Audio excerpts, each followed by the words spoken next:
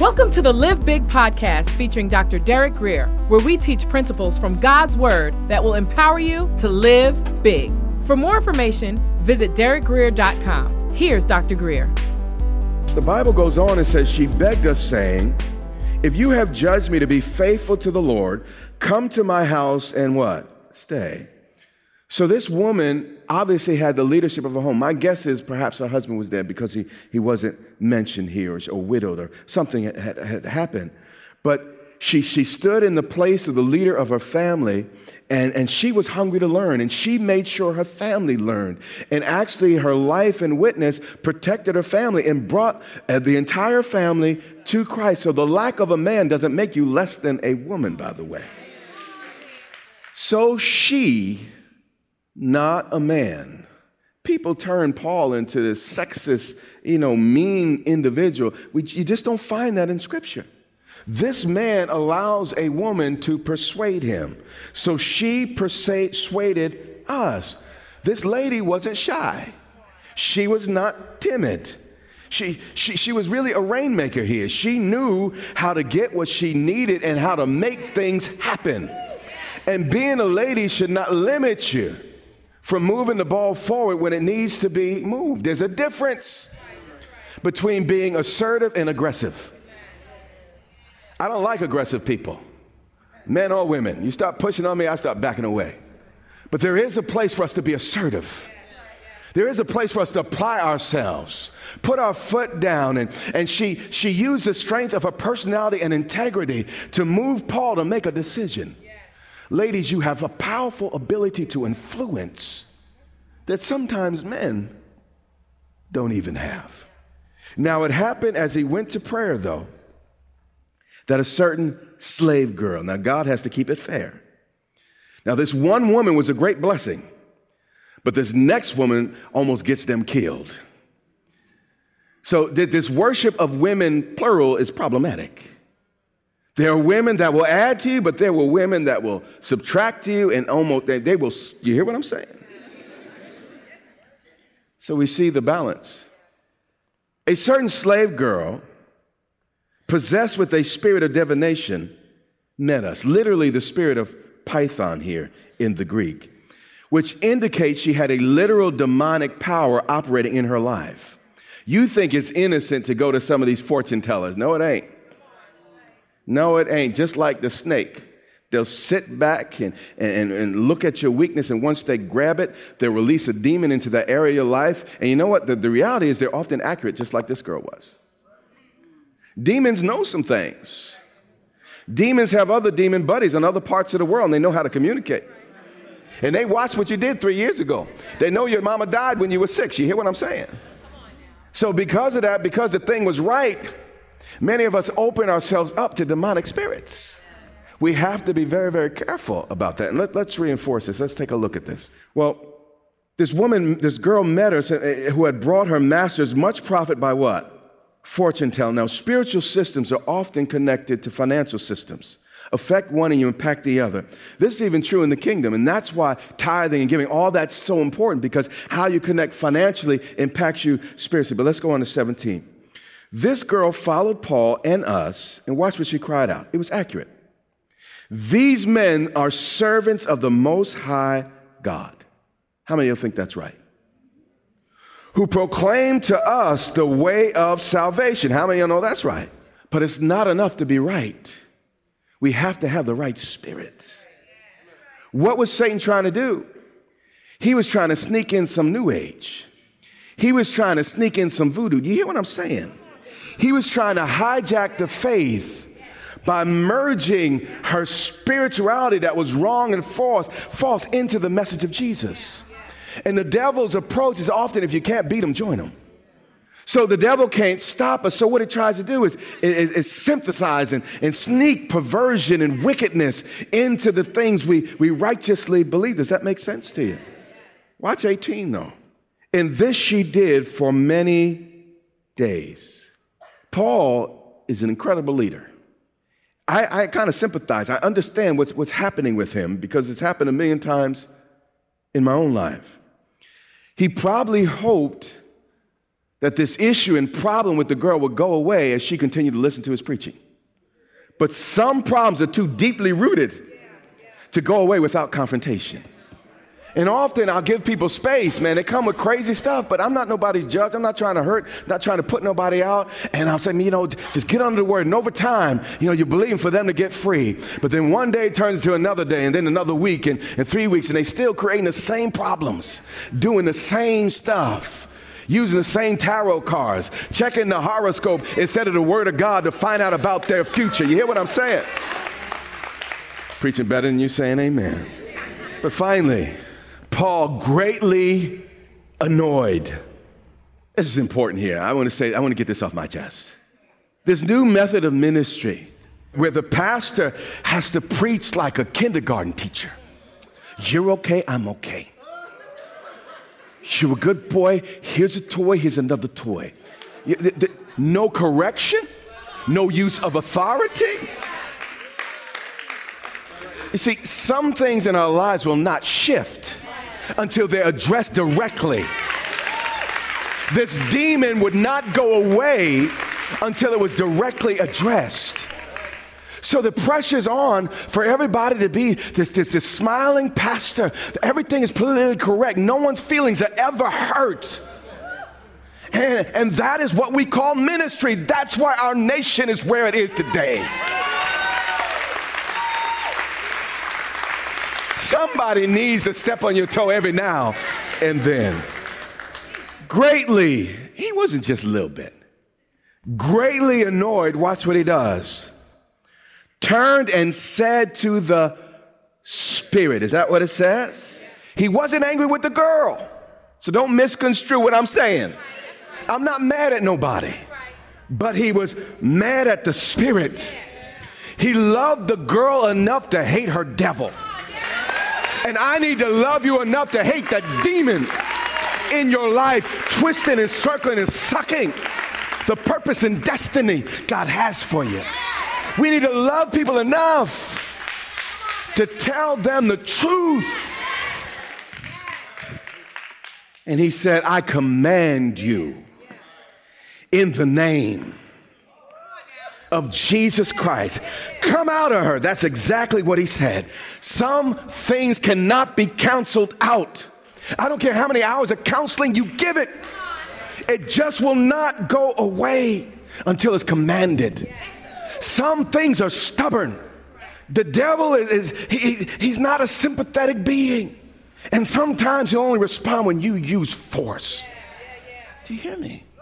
So some devils cannot just be preached away, can't just be taught away.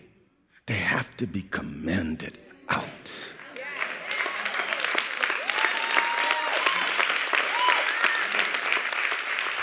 So when you see me up here and it seems like I got an attitude, I'm dealing with a spirit. It's not you. I'm for you.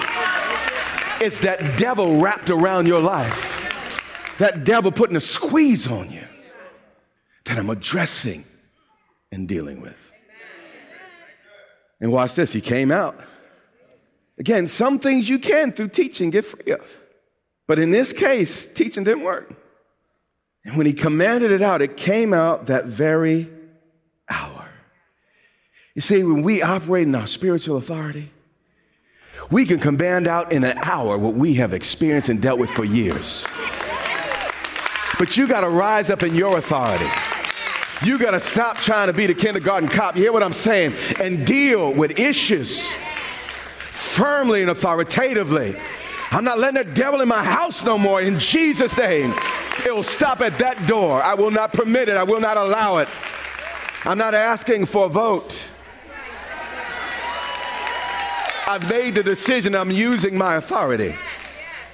Again, some things just won't go away nicely. But when our masters saw that their hope of profit was gone, these men didn't care about the girl. They just cared about the money they were getting. They seized, violently snatched Paul up and Silas, both these guys, and dragged them. And, this was rough. I mean, the knees are getting scraped and they're being bruised on the way. into the marketplace to the authorities. And some people, if I don't get the best seat and everything's not just right, I'm not following God anymore. These guys, in spite of this treatment, man, I want you to watch what they do. And by the way, until this point, just for those that pay attention to Scripture here, all the persecution Paul received came from the Jews. This was the first time persecution directly came from the Gentiles. But you know when it happened? When he messed with their money. I'm not going to, we got to get through. Let me just say this. If you're mad at what the Bible says about how you should handle your money, it's because you're a Gentile still. If that hurt, it's not you, it's the Spirit. You hear it? I just told you, it's the Spirit that I'm addressing. Then the multitude rose up together against them. Everybody's mad. The magistrates tore off their clothes and commanded them to be beaten with rods. This was no light thing. What they would do is the magistrates actually walked around with people carrying their rods, and it was to intimidate and to remind you of their power.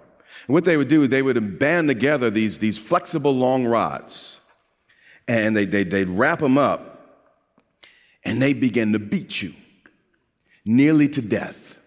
Often they'd beat you trying to get a confession, or they would just beat you to show everybody, don't mess with the magistrate, because this is what we have power to do.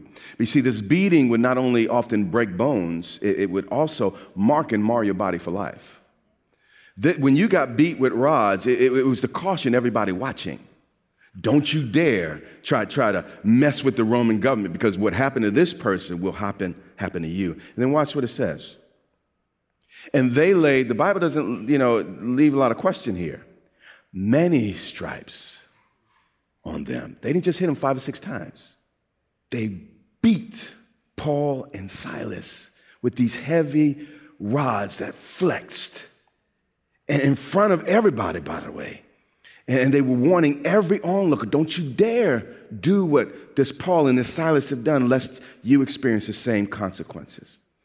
And then they threw them into the prison, commanding the jailer to keep them securely or put them in the innermost prison. But pay attention to this. And didn't God give them a vision of a man in Macedonia?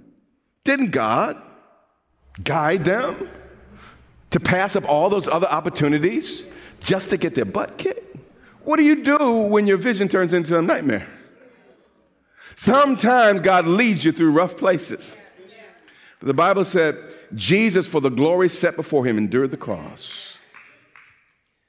These men went through this because they saw something on the other side. And the first hint of trouble doesn't mean you didn't do right. Just because there's some people that don't like you, some people criticize you, doesn't necessarily mean you're wrong. The idea, and I'm back to this soft Christianity, where you know what? If it's God, everything got to be smooth. You don't find it in the book. Having received such a charge, he put him in the inner prison. As if the beating wasn't enough, it only gets worse here. And this is not a comic book. This is not a cartoon. This is not a drama. These are real men and women here. And fastening their feet in the stocks. They were beat with rods, publicly humiliated. But these stocks were pieces of wood with holes so wide that they'd lock your feet in it, but they'd almost contort your body. You could barely take the pain of being put in the stocks. Again, all this was to, just like the cross, it was designed to tell people, don't mess with Rome. So when they put you in stocks, don't think of, New England and all that. These were some ugly stocks. And invariably, when your legs would begin to cramp because they're stretched out so far, you had no power and ability to move them. So you feel it all up. It was a terrible, terrible, terrible situation here. And by the way, if you ever feel a little bit stretched, may this verse help you and realize what it really feels like and what it's really like to be overextended. I know some people function in one ministry. Oh, I'm so stretched. One ministry? These men, their legs were stretched apart. They were put in the inner prison. Some people say they were dropped in. And their bodies stretched, their back bloody, bruised, and beaten. Watch what happens next. But at midnight, stretched to the breaking point, chained in a damp, cold, insect-infected, smelly place without a toilet, by the way. Watch Paul and Silas. They cried, Lord, why? Why, Lord, why? How did you let this happen? God, I'm never going back to the church. God, you're mean. God, you must not love. At midnight. Any of you ever have a midnight in your life? At midnight, Paul and Silas were praying and singing hymns to God. What you may not realize is you just discovered the secret to these men's power. God did not use them the way he used them because of their intellect or speaking ability. That's preachers today, not back then. The reason he used them the way he used them is because of what they chose to worship through. If you heard what I said,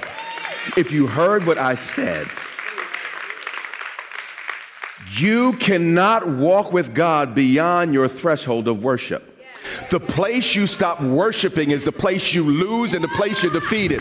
The reason you can't go further, because when you face a little bit of opposition, you quit, you get angry at God, you get bitter. But these men, when they were hurt, when they were bruised, when they were stretched, when they were wounded, they lifted up their hands and they worshiped a living and loving God. Your worship, your threshold of worship will determine how far you go in your walk with God. It ain't pretty, but it's real. And boy, I know this. And then, I ain't never been beating people that threaten to kill me, but they ain't killed me. I'm still here. But man, there were times in my life all I could do was lift my hands. And Lord, it don't make no sense, God. This ain't fair, God. I don't deserve this, God. But Lord, I will worship you. Lord, I will honor you. You will still, God. I can't figure it out, but Lord, I know you do. Lord, I trust you. That's all you can do sometimes. And until we got faith like that, we don't have faith like them. You will not go further than your threshold of worship. If you can't worship, you can't go on. These men did not let their circumstances break them. At midnight, Paul and Silas were praying and singing hymns to God. How far we go, church, is not going to be determined by our gifts alone. There were many other very gifted men alive at that time. What's going to determine how far we go is the point we choose to become bitter. The lid over your life is the point you begin to blame and point the finger instead of being grateful. God is not trying to keep you from what's next, but until what happened to you, you don't let stop you from praising him and worship. You're not ready. Because you can't go to what's next bitter, blaming and angry. It's their fault. My last church is my pastor, it's my mom and dad. You can't go there like that. When I was a child, I talked like a child. Yeah, it was pastor's fault. It was mom and dad's fault. It was everybody's fault. But you see, when I became a man, I put away childish things. And I had to learn in my life, when midnight came, it was time to worship. That circumstance was there to test my praise, whether it was sincere or not. It's easy to praise when everything's going right. It's easy to praise when you're in good health and you feel strong. But when you're hurting, when you're bleeding, and when it's not fair, what do? These men were true worshipers. They didn't just have a song service.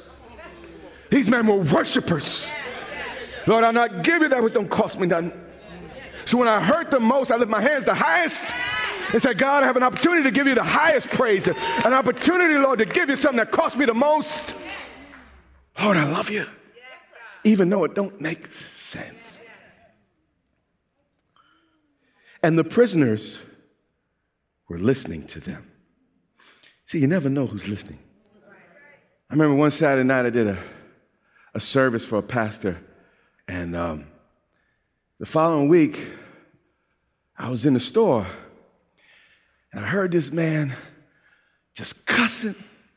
I mean, it was one thing that, you get mad, you say, that one or two. No, man. It was, and it went on. And you hear something, you just keep going because, that's the way people are. But no, it went on and on. And I started feeling sorry for the person on the other side of the phone. But as I looked around the coat rack, it was the pastor. Suddenly I understood why his church was in the position I left it. And then the guy had the audacity to look at me like it was my fault for hearing. Everybody in the store heard. I wasn't snooping. Everybody heard. But whatever that situation was the lid over his life. Did you catch me? You can't go beyond that place you refuse to worship. Suddenly. Now, I don't know when your suddenly is going to take place. But I do know that when these men passed the praise test, did you hear me? The events in your life are designed, a lot of it's demonic. God didn't do this to them. But the devil wants to test the sincerity of your praise. And you only know how sincere it really is when it hurts. And the devil's mocking, it ain't real. I know they're in that service and they're all happy. And it's like, yeah, they feel the Holy Spirit, but wait till they don't feel the Holy Spirit. God, it ain't real. They don't really love you. They're not really for you. So sometimes God in his wisdom say, well, let me see. And he lets you prove what he put in you. So the devil comes and does what he does. And when you do like Job did, do you hear me? Though he slay me, yet will I trust him. When you worship God, even when it hurts, that's when you win. Suddenly there was a great earthquake so that the foundations of the prison were shaken, and immediately all the doors were open and everyone's chains were loose. Y'all make me sweat this morning. Your praise not only has the power to get you out of prison, but everybody listening to you, daughter.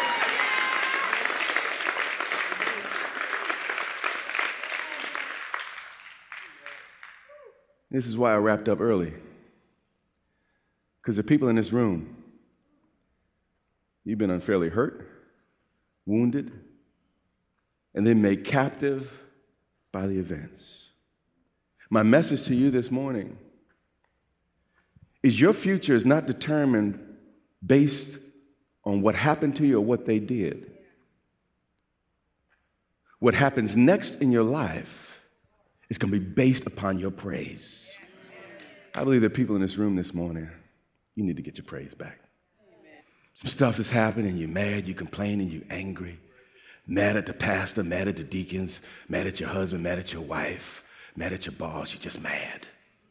But guess what? You can't go further than your mad. Your mad is going to eat you alive. You have been listening to the Live Big podcast with Dr. Derek Grier. For more information, visit derekgrier.com or follow Dr. Grier on social media.